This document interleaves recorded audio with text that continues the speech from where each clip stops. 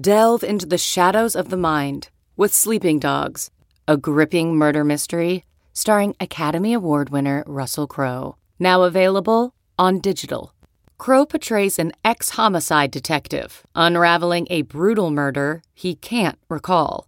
Uncovering secrets from his past, he learns a chilling truth. It's best to let sleeping dogs lie. Visit sleepingdogsmovie.com/Wondery to watch Sleeping Dogs, now on digital. That's sleepingdogsmovie.com/Wondery.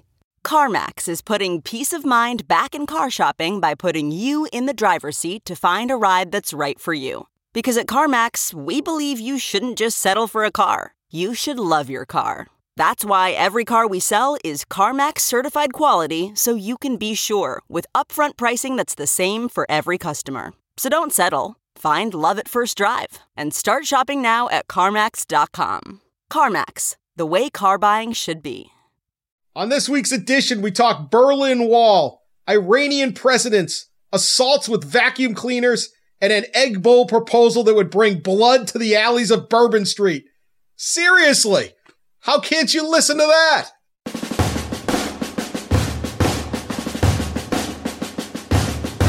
Welcome to the Yahoo Sports College podcast. I am Dan Wetzel, joined today by Pat Forty. Pete is off working or something.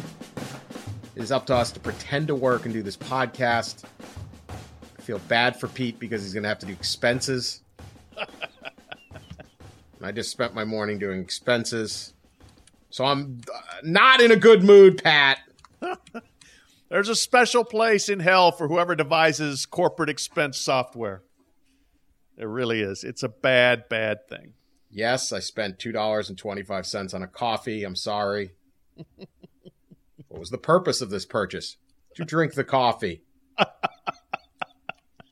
Who were the participants in drinking Who attended this coffee? I drank the whole damn thing myself. All $2.25 of it. Wow. Who goes into that line of work? That's unbelievable. I have no idea. No idea. I have gotten hung up a couple of times on hotel bills where I'm like literally 33 cents off and can't get it sent in because of the 33 cents. Yeah. So. One time I got flagged. I was staying in I was at a Baylor game, and I stayed at the Courtyard in Waco, and the rate was, I don't know, whatever, $200, $250. You know, it's a Saturday night, Waco. Yep. And they go, well, you stayed at too nice of a hotel because the average hotel rate in Waco is like $68 or something, right? So you were over the average. I'm like, not on a Saturday night. And I'm like, not on a home football game. No. Yeah. So it was this big to do. And I was like, do you really think I've worked here all these years in an elaborate plan to steal a night at the Courtyard Waco? Yeah. Yeah. I'm going to get flagged because I went to Knoxville and my hotel was $290. Yeah, you're dead. I'm doomed. When I said that. You're right. I would have stayed at the Ritz-Carlton Waco, but they don't have one. Oh, my God. Anyway, enough of those people. If you're an expense person and you listen to the podcast, just clear the people through. They're probably not stealing. Yeah. The room bottle of water that costs $4, just wave it through, all right? They were thirsty. All right, Pat. This is a weak slate of games we got this week. Yep. So I'm going to already start looking way ahead. They say take it one game at a time. I will not take it one game at a time. I will look ahead. I will risk it. The mega clash between Alabama and LSU and Baton Rouge. This season has lacked huge games. Well, here we are. And nothing says big games like celebrity conspiracy theories. Oh, do we love such things. James Carville, the political strategist. I think he worked mostly with the Clintons. Not a big political guy. I think he had like a CNN show, the bald guy. He is currently a professional in residence at the LSU Manship School of Mass Communication. He has long been a rabid LSU fan. I do know that. So rabid, in fact, he is really worked up and is waging a media assault like the old Clinton campaign war room in an effort to shame the SEC office into rescinding Tigers star linebacker Devin White's first half suspension against Bama. White was flagged for questionable targeting call against Mississippi State. Now he's got to sit out a half. This is a big deal. Wow. Carvel's been on Paul Feinbaum. What a combo that is. Yeah. He called into Jeff Duncan's radio show down in New Orleans. And he's even penned a rather dramatic letter to the editor. Letter to the editor, bad. Old school, baby. The Baton Rouge Advocate got a letter. Their editor got a letter. And this thing is a gem, so I am just going to read it. Okay? Starts as this. I guess, dear editor, I don't know. As much as I try and forget 2016 for a number of reasons today. All right, we already got a Trump bash. Bashing Trump right off the bat. This has nothing to do with anything, but he's got to get that in. Today, a light bulb went off in my bald head. All right, self-deprecating humor.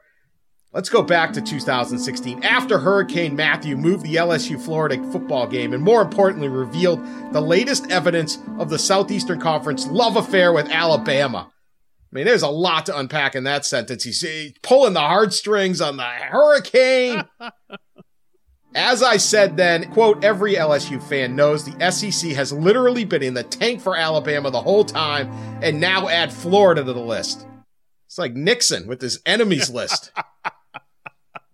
Yep. If there is any doubt, the SEC crew in zebra stripes made it clear Saturday night. The league is in cahoots with the Crimson Tide. Yes, it appears there is collusion. Not Russian collusion, Alabama collusion. After the botched targeting call, the SEC is presented with a rare moment to atone for past sins and put it to rest its prior affairs. It has an opportunity to take a stand for fairness and democracy. These moments in history are fleeting. This is about a football game. It's not a football game. It's LSU Alabama, Dan. We're going to get to that. He answers that. This is a very good letter. He answers my criticism, but I mean, here we go. This is what if you don't think it's over the top yet, we've bashed a president. The fate of democracy is hinging on this. These corrupt bastards in league office. I have to think back to June 12, 1987, when President Ronald Reagan stood in West Berlin and declared, "Tear down this wall," to find a similar moment in time of our history. It's not over the top. He does it's not melodramatic. Yeah, not over the top. Not this podcast. Nothing is over the top. In parentheses, okay, I realize that LSU football is not as important as people living under tyranny, but it's close. Here is his declaration. Rip up this suspension. He should have said Commissioner Sankey, but he didn't. It was a botch call, a botch review, and could forever cement the SEC's love affair with Alabama. Commissioner Greg Sankey, I repeat, rip up this suspension. Don't taint SEC football history with this skid mark of a decision.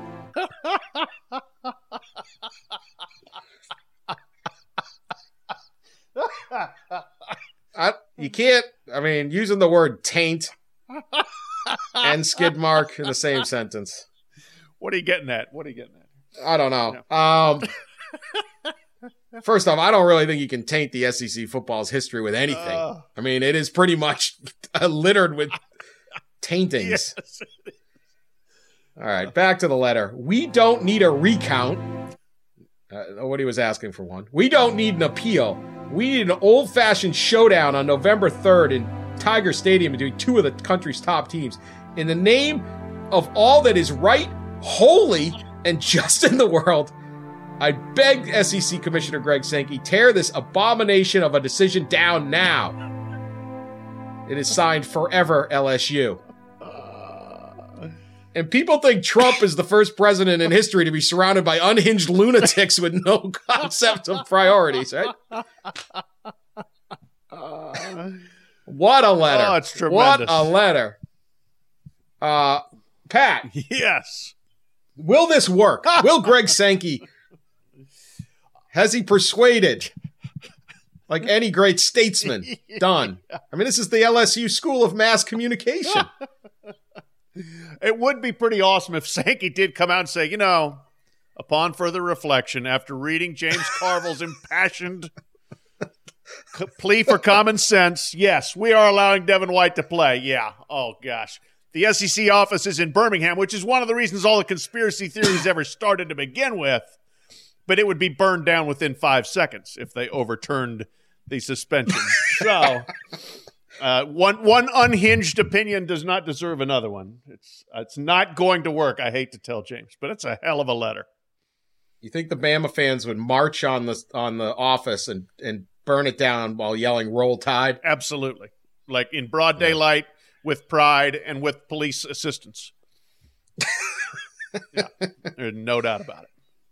I generally hate the concept that like the league always is favoring one team. Right. You get this mostly in the NBA. Everybody thinks that the league hates their team. And so, one guy makes a bad ref call, it's LeBron coming down the lane. Like, you can't tell whether it's a charge or a foul. Right. Like, no, you'd need instant replay for an hour to figure this out. Or like last year, it started becoming in vogue that the NFL liked the Patriots. Right. Which was even 2 years ago, the same season. Yeah, the same season, Roger Goodell suspended Tom Brady for a month and fought him to tooth and nail into federal court. Yeah. Then all of a sudden they're in bed with him. Yeah, because there's like a pass interference call. There was a 50, maybe Gronk did push off there. That's it. It's the only reason the Patriots make the Super Bowl. Like, really? Is that it? Or is it because of Tom Brady and Gronk and all, Edelman? I don't know. Belichick. So I don't think that the league has is trying to fix the game. All due respect to you, Mr. Carville, because I don't need him writing a nasty letter at me. This guy can bring it. They're tough. He's tough. But that perception is out there, isn't it? Oh, for sure. It's out there. And I think you could probably look around. Every conference has got that perception about somebody. It's usually the best team because the best team always wins. And, there's got to be a reason they're winning because they're cheating and because the league lets them cheat or whatever, But Alabama, the fact that the league office is in Birmingham, that's long been out there, and everybody can pick apart the schedule, say, look, Alabama gets the easier schedule, blah, blah, blah, blah, blah. None of it's true, but it makes for convenient conspiracy fodder. Really, Dan, if the SEC were thinking about this and wanted to cook up a conspiracy, you want LSU to win the game. Because that's the best way for the SEC to get two teams in the college football playoff is if Alabama is a one-loss team and somebody else is a one-loss team. So much as I hate to say it to the esteemed Mr. Carville, and I was on his radio show once where he was every bit a wild-eyed freak as he sounds like in that letter. It was very entertaining, but completely unhinged when it comes to LSU football. But no, I hate to explain it to him, but if they really wanted to cook something up, hey, it would be in LSU's favor, probably. Yeah, that's the other one. Like, if the leagues are really, like, particularly the NBA, they'd be trying to get everything to a 7-game series. Yeah. Right? And it also, like, they don't really make more money with one game. The TV contract is done. Yeah. So it's like extending the series or it'd be the NBA finals, like San Antonio against Detroit, and they'd be complaining that the league office hated them. Like, or, if they hated you, you wouldn't have made it. Right. Like this NBA finals is getting no ratings. It would just be Celtics Lakers every year. That'd be it, right? No. Yeah. And that's the thing. Yeah, they want to ascribe motive to this bang, bang call. And while I don't think it was a very good call, here's the reason the conspiracy theory can live in these targeting things, though. Because they go to review, and the review goes to the league office. And all of a sudden, as we saw in the Pac-12, hey, funny things can happen. So this is kind of the situation they've created for themselves. You could never find, though, an independent, like they could go to like an independent law office or something, but it'd be like somebody went to the school in the SEC. Sure. And then if they like were like, we hired a law firm in like Portland, Maine, it'd be like, yeah, but this clerk's granny grew up in Pearl, Mississippi. That's right. They would find something about him. Clerk's granny goes to Nick Saban's radio show every week. Yep, no doubt. Yep. Yes, on a Facebook post 3 years ago, one of the associates, said Roll Tide or something. Yeah, you could never really find it. Do you think the SEC should move its league office out of Birmingham to like Atlanta, or I think they'd like to, but I would like to if I were the league office, but that Atlanta would probably be the closest thing you would get to neutral ground. That's kind of the SEC's anchor now, especially they've got the championship game there. It would probably be better to have it there, but I think that perception is so ingrained. I don't think there's anything that would, like, moving the league office wouldn't necessarily change what people have been thinking for 60 years. I mean, Georgia's there, but I don't know. It's big enough. It's like Chicago. I mean, I don't think anyone thinks the Big Ten is favoring Northwestern. No. If they are, they're not doing a great job of it. So yeah. Does the ACC have a league office? Do they Greensboro. They favor out North Carolina there. Now that's a basketball bias, but it's North Carolina's the favorite there. It's usually Ohio State and Michigan in the Big Ten, USC and the California schools in the Pac-12, Big 12, Texas. It's everybody's got their favorite conspiracy theory of who's the favorite team. Yep. All right. Hey, I want to give an update on the hate. Still going on in Michigan, still burning. Jim Harbaugh and Mark D'Antonio are at it, and I think this is going to have some lasting scars, and I love it, obviously. A reminder, this all started Saturday when the Spartans did their traditional arm length walk. I believe Harbaugh's called it like stormtroopers, something like that. Did he say that? I think he upped the. I can't even keep track of the war of words going on. A week after the game, coaches are like, we're on to whoever the Penn State. Hell no, they're still fighting last week. This is descending into like the Egg Bowl. Like it's where that's all that matters. Anyway, the Spartans were walking across the field. A couple Michigan players were already out there warming up. Some headphones got knocked off. I mean, it wasn't even a brawl. Devin Bush Jr. tried to scuff up the Spartan logo. No match to the horticultural wonders of the MSU grounds crew. I was talking to our NFL editor, Al Toby, who is a Spartan through and through. And I think he had the right take. He says they're both right. Okay? Like, not both wrong. They're both right, which I kind of liked. Like, D'Antonio's when they're marching across, they knew what they were going to do. Sure. They were going to bang into these guys. Yep. And then Harbaugh, so that, you knew what you were doing, but then Harbaugh's acting like they got run over by a tank. These poor guys. So that, like, you know you're overplaying this too. You're both, but no, this is not wrong. This is good. This is what we want.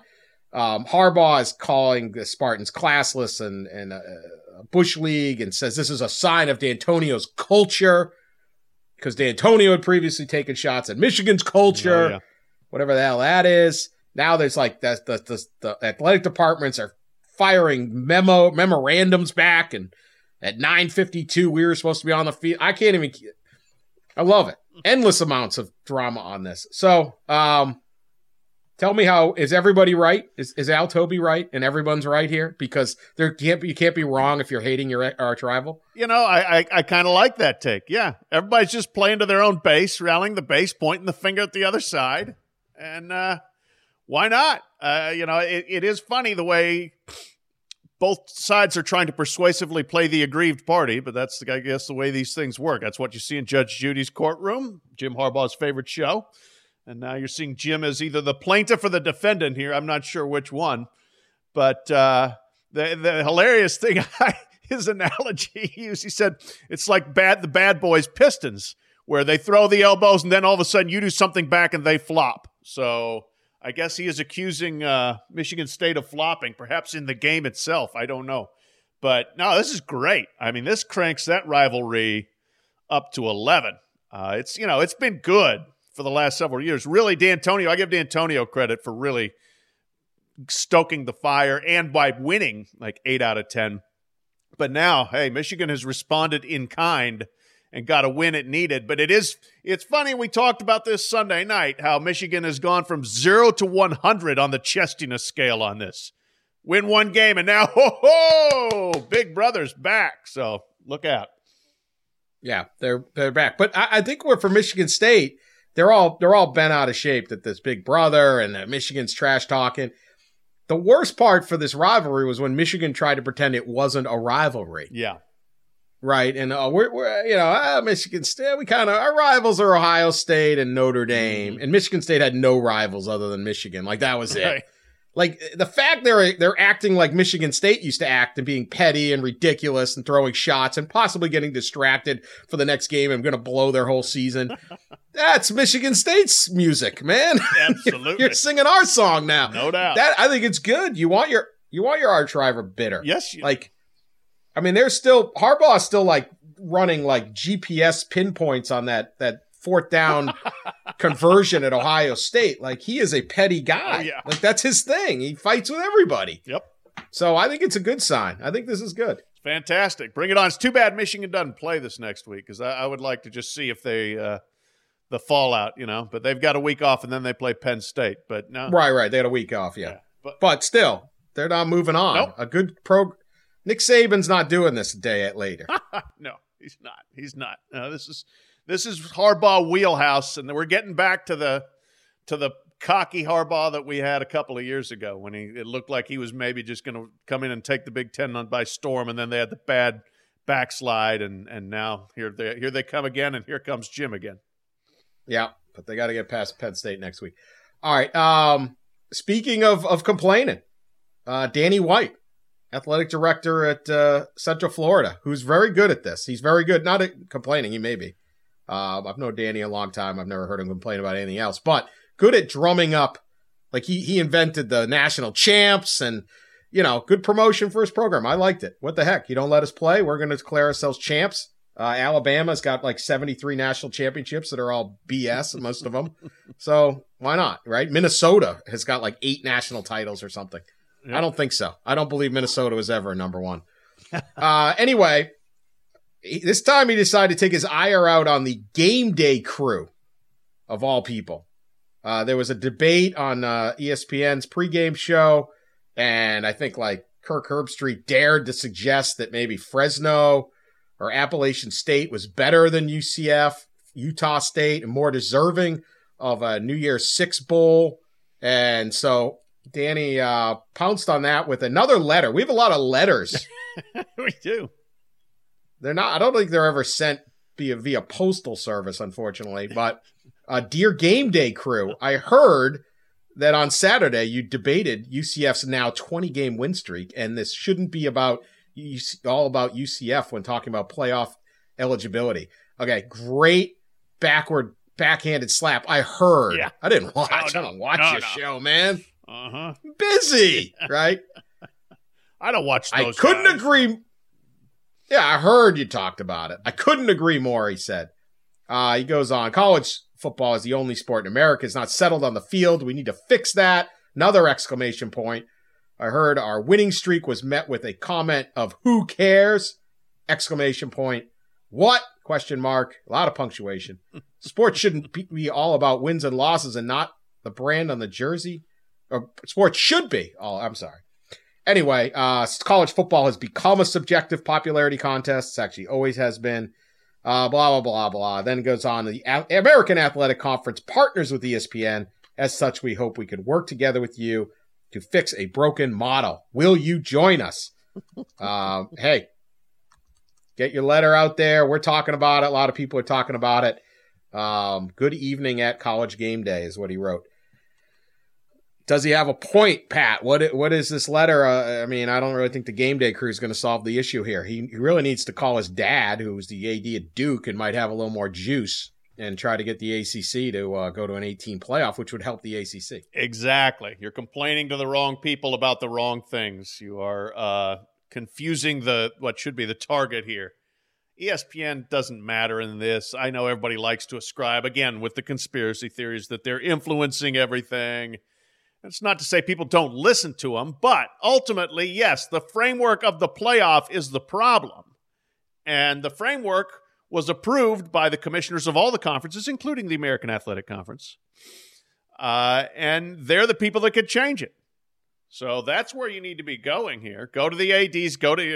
Kevin White's as powerful an AD as there is out there, is connected, as long time respected. He's at Duke. And get them to talk to the people in the Power Five about expanding the playoff, as opposed to being mad about something Kirk Herbstreit said or David Pollack said or Desmond Howard said. I mean, that's not going to solve the issue. Here's the big problem. I mean, look at the strength of schedule. I'm a Central Florida fan. I admire what they've done. I love Mackenzie Milton. I think they're very good, but they have played a garbage schedule. I'm looking at the Sagarin ratings right now. East Carolina, who they played last week, 132. Memphis, the week before that, 62. They played Navy, I believe it was, 108. Connecticut, 165. I mean, they have just played nobody. Pittsburgh is the only Power 5 team they played. Pittsburgh's in the 70s in the Sagarin ratings. Can't make a case for them unless you play somebody. I feel bad they can't get the games, but that's where the system sucks. But it still doesn't mean I would let them in because the system sucks. Yeah, look, ESPN wants an expanded playoff. ESPN wants big games. Sure. And playoff games are big games. Yeah. And if they could get them all, if they don't even have to share them with CBS, even better. Right. But, don't think ESPN doesn't want a playoff or they're in favor of this thing. They also know, contrary to the most popular lie about a playoff, that the bowl games will die. ESPN keeps buying and expanding the bowl thing because they know they can pop on any two teams at any point and call it a bowl game, and there's 2.1 million gamblers that will watch the game. Absolutely. Doesn't matter what it is. Yep. So that's why you have all these bowls. The bowls aren't going to die. So they would love a quarterfinal and have, a Friday night game and then go triple header on Saturday, baby. Sure. And bang out a weekend where they are just owning television.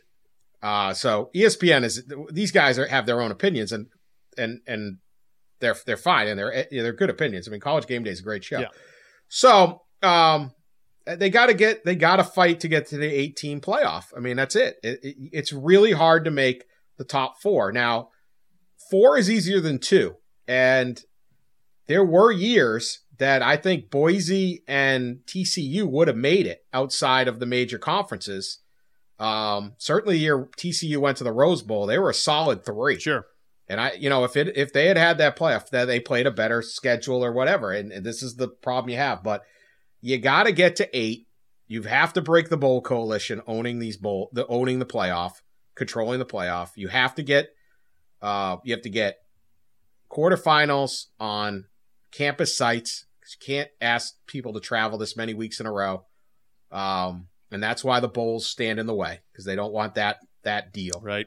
And you got to have 8 teams. The 5 major conferences get a bid, and then you're not just writing off the Pac-12 is just written off. They just were eliminated early, and they don't it's in the Pac-12's interest to do this. Their Absolutely. Season doesn't matter right now, and that's a problem. And you have those 5, and then you have 3 at large, and maybe you just leave them open to debate. Then all you really got to do is get in the top 8 or 6 or 7. Makes it a little easier. Or you even say, if you're undefeated, you make it. I kind of just want to leave it up to the committee. But then a UCF's got a better chance to get in. I feel bad for these guys. They win every game. But this is the system. And so you got to figure out how to get top 4. And they just don't have the schedule to do it. And that's tricky. But other teams have gotten to that point. Certainly that one TCU team that won the Rose Bowl, I think would have gotten in. Could have got in. Yeah, definitely. And the Boise 2010 team, I think, was probably the best one. But then they lost to Colin Kaepernick in Nevada, and that kept them out. But they were right there in the mix. And if there had been a playoff, they would have been in it until that last weekend. And that would have been fantastic, debate and theater and drama. So, yeah, it can be done, but it's really hard. And the best way to get in now is to change the system to an 8-team playoff, which would be good for everyone. It'd be good for everyone. All right. Speaking of good for everybody, except for the 2 people who complained about this, one of our all-time favorite college football players, Chad Kelly. He's playing for the Broncos now, but that's all right. We're still claiming him as a college player because he got arrested the other night. He also played at East Mississippi. Last Chance U. He delivered 2 national titles to Last Chance U, and then they did the documentary, and then they didn't win. And I think they've won them. They won one since the year they weren't there. If you're a fan of Last Chance U like me, Chad Kelly he kind of appeared in some of the season 1. Anyway, this is just too good of an arrest record. And I really thought Coach Buddy Stevens and the East Mississippi Community College had really instilled the kind of discipline in him that this would not occur. I am shocked that this has occurred after having gotten those life lessons. But go ahead. Yeah, the life lessons, I guess, just in is it Scuba, Mississippi? I don't know. Obviously, he was at Clemson, got thrown out for I can't remember what transgression, but history is repeating itself. Anyway. Inglewood Police had this one. This is about Chad Kelly. Upon arrival, contacted Marco Torres and Nancy Lozano. Nancy was holding a young child. Nancy was seated on the couch just inside the front door while holding the baby when an unknown male entered the residence uninvited and sat down on the couch next to her, mumbling incoherently. The unknown man is Chad Kelly. Nancy called for Marco, as you would imagine you would if you were just hanging out with your baby. I would think so. Who confronted the male in the living room and hit him with a stick in the upper back as he kicked the male out of the residence. The stick was later identified by an aluminum vacuum tube with plastic ends.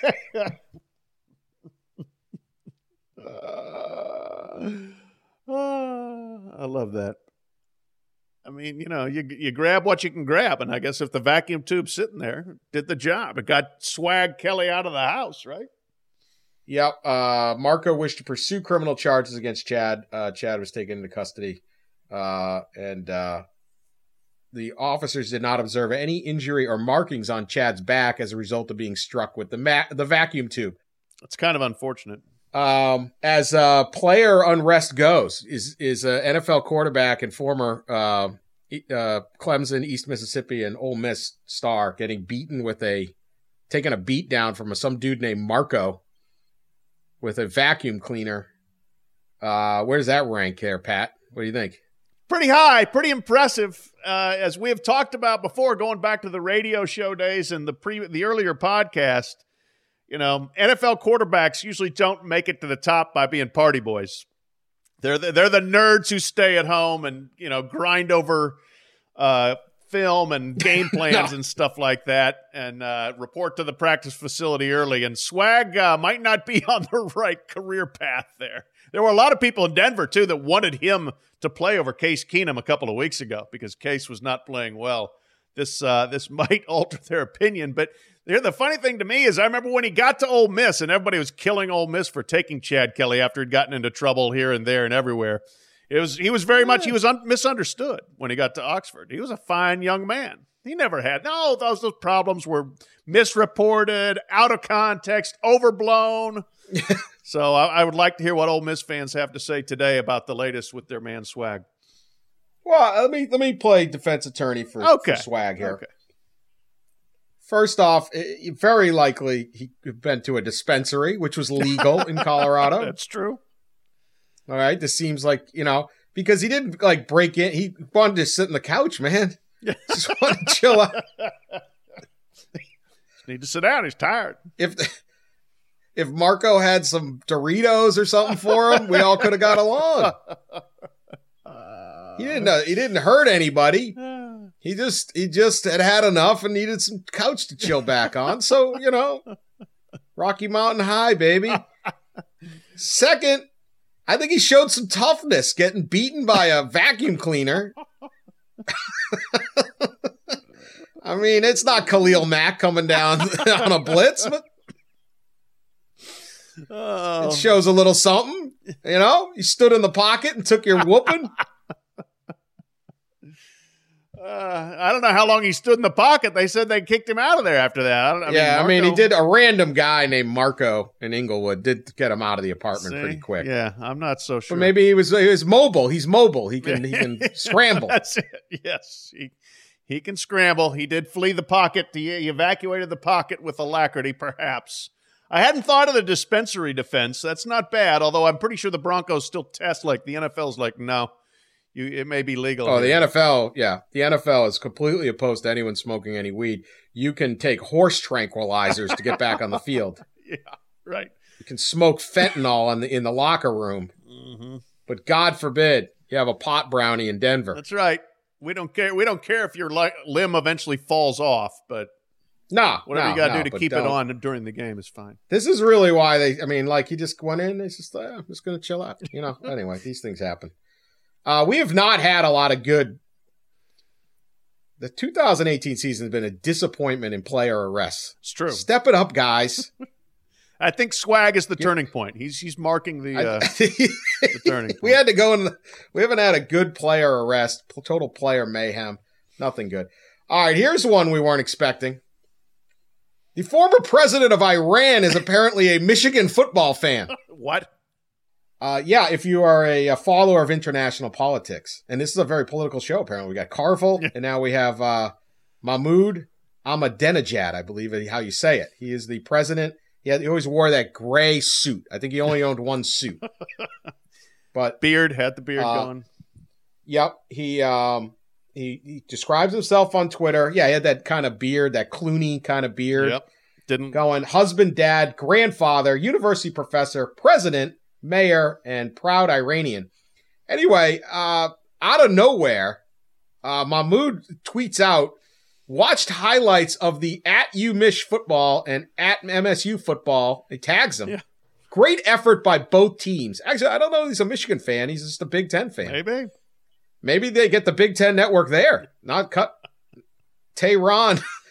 Jim Delaney's world domination is a complete. Yeah. Can we get an outlet in Tehran? Sitting in Tehran. He's watching Big Ten and beyond. He might know you.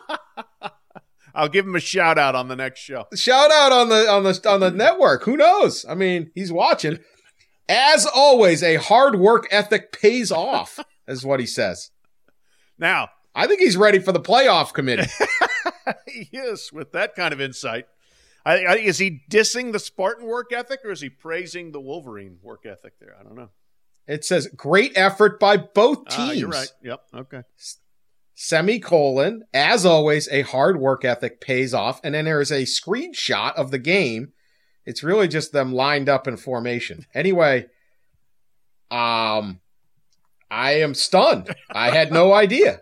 Yeah. Rarely does something come down the pipe that I was not expecting. So what I want to know is what other world leaders or countries could adapt, because you got to spin this into some kind of dumb question. So here we go. Totalitarian regime or not. Yeah. Who would some of these world leaders or countries root for, Pat Forty? Well, first of all, yes, this is the most random football fan of all time, I would say here.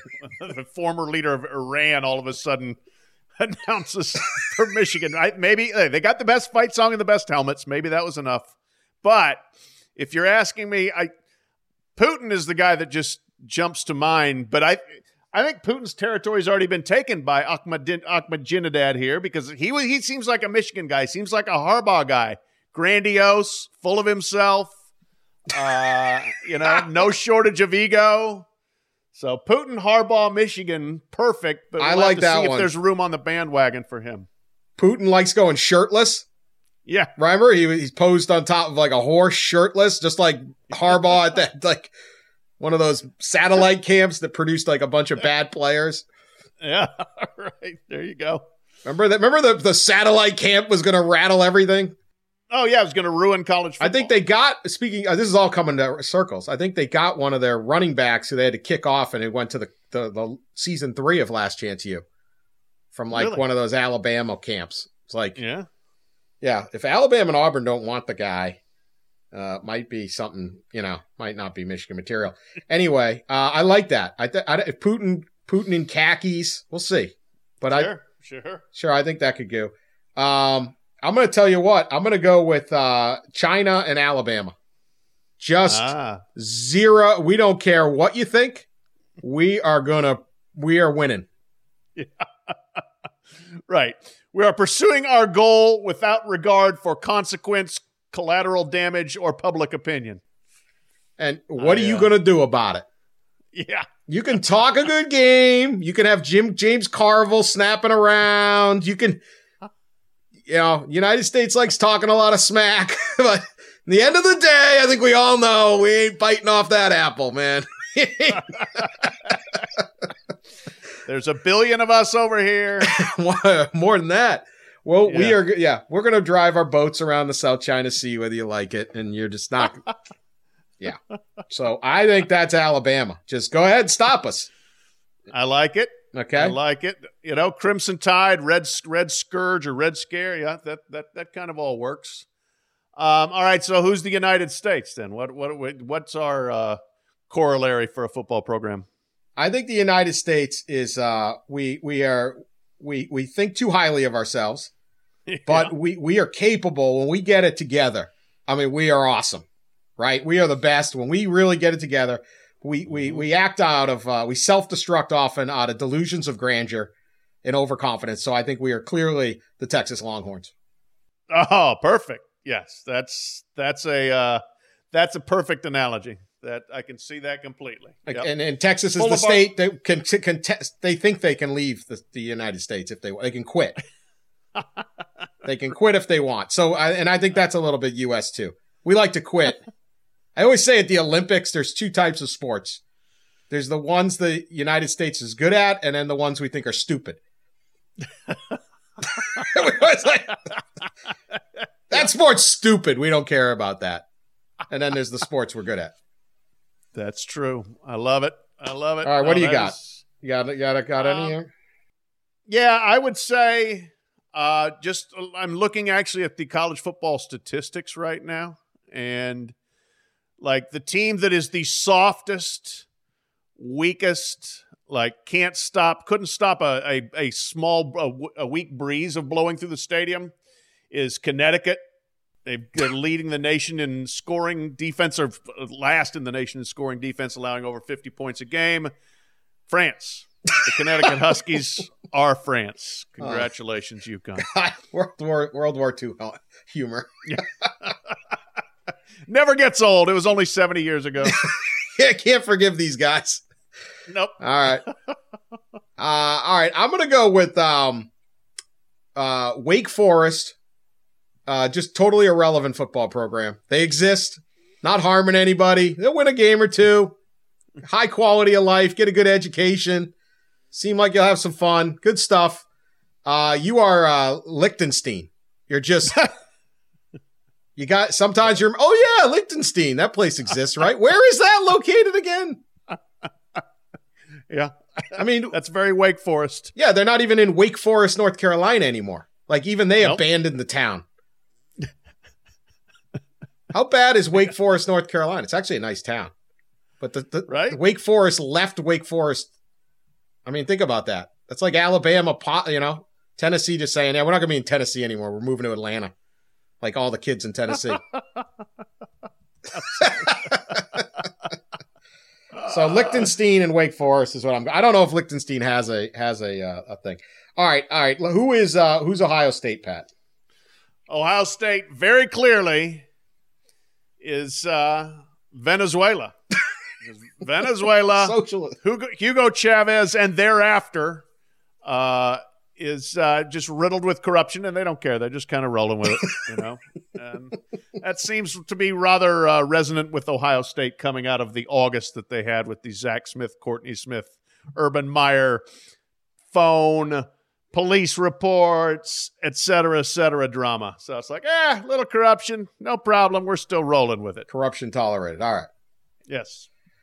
If you have a, we'll make this a listener participation.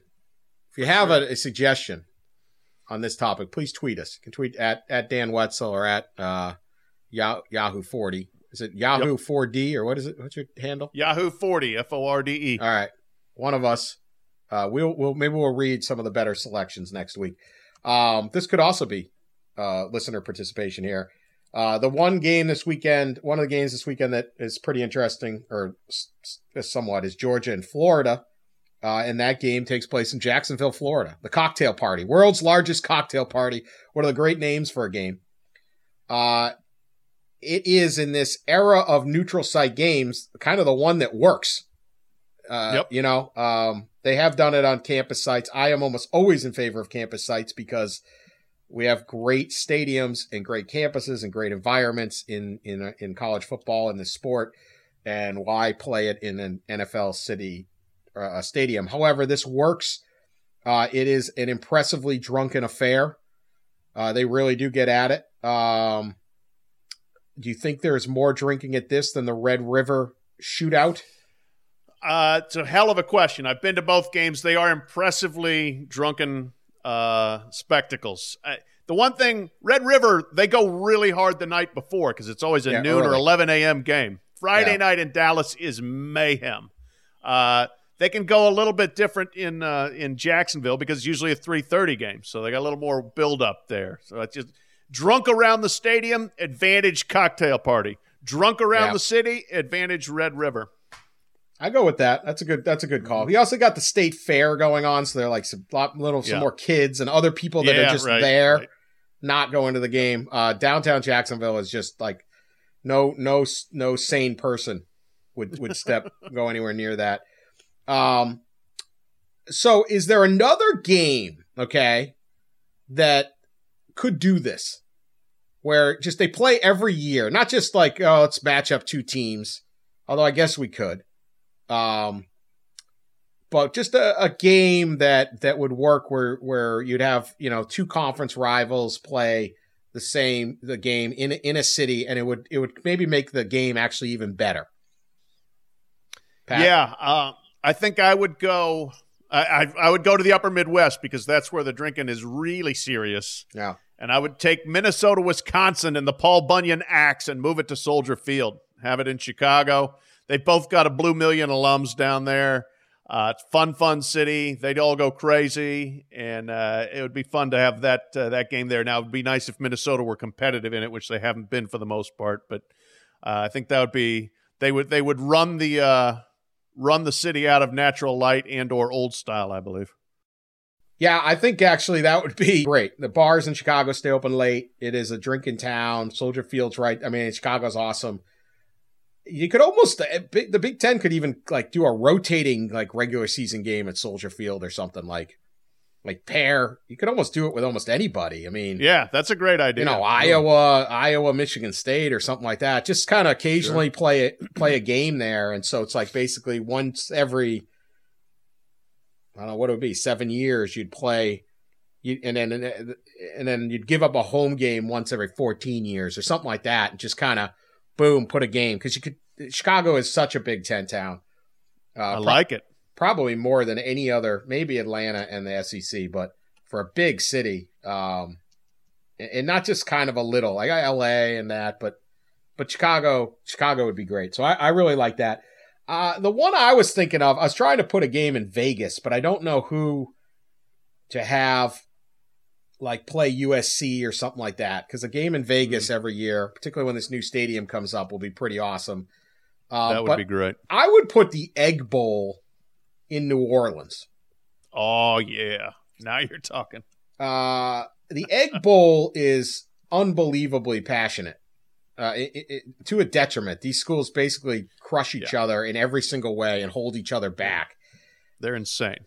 There was a time I took my dad once to the Iron Bowl, and it was in Tuscaloosa, and we were just in the stands, and it started like pouring rain. This was a long time ago. It was before Saban and all that, and it was freezing and raining, and Alabama was winning, and so we just said, all right, let's get out of here and beat the traffic. So we get out and drive to we were going to drive towards Memphis, where we were flying out the next day, but we stopped in Tupelo to stay and have dinner. And it was the Egg Bowl then was on Thanksgiving night.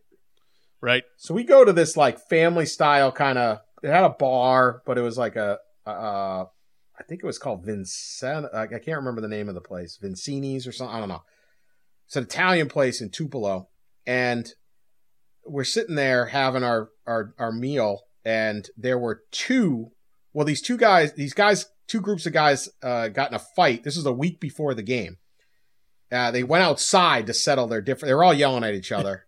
Yeah. MSU and Ole Miss, and they went outside and had a fight, and then they came back in and started drinking again. No one was ejected.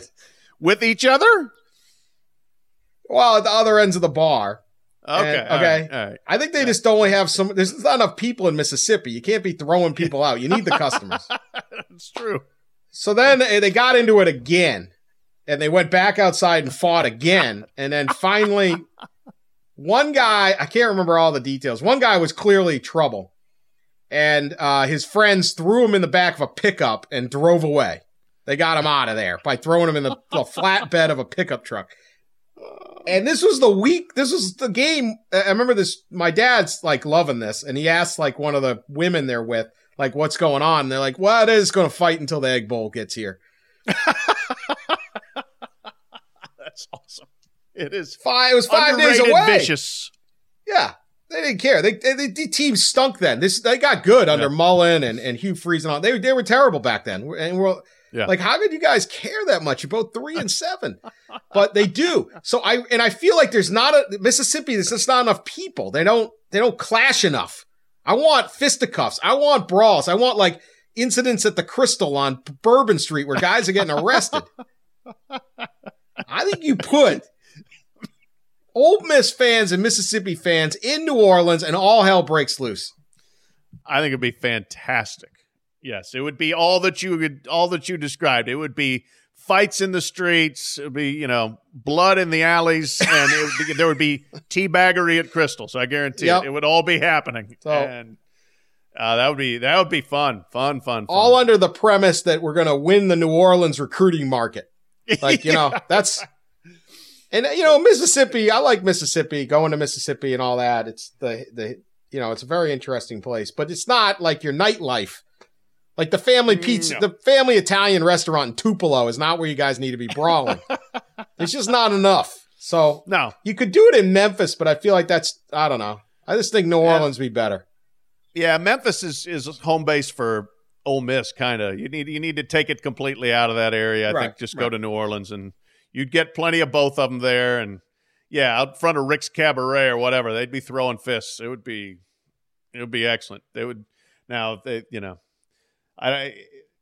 we would need the coaches to crank it back up like Harbaugh and D'Antonio going into that because the fans would take their lead from that. But that would be that's a good one. I propose that happen. That might be good. And I could see like back, I don't know about now, but like Dan Mullen would have definitely been like chugging Hurricanes after the game on bourbon. Yeah. I don't want to know what Hugh Freeze is doing in the No. That's for sure. Maybe this is a bad idea. He wasn't there anymore. And I think they probably, if he were, they would have like an ankle-light bracelet on him by now. He would have been in Rick's Cabaret. His whereabouts. Yeah. I was just reading them the Bible. Just reading them the Bible in here. All right. That's our, it's not a bad podcast considering it's a kind of dull week in college football. So I think we did pretty good. I mean, we had Iran, we had Berlin Wall, we had we're asking for more fights. I don't think we talked, other than you bagging on UConn having no defense. I don't believe a stat was even mentioned. That was the only time. That's true. We successfully avoided actual football talk. That's because Pete's not here, right? There's no real football. Yeah. Anyway, please subscribe, leave us a good review, and we'll have Race for the Case coming later in the week. Pat and Pete will make their picks. And I also have another, we are finally going to get this college basketball trial podcast up. Craig Mordock, an attorney in the case, and Notre Dame coach Mike Bray is there. Big comments from both. It's actually pretty good. So, of course it's good. So it's the Yahoo Sports College podcast. Talk to you guys later.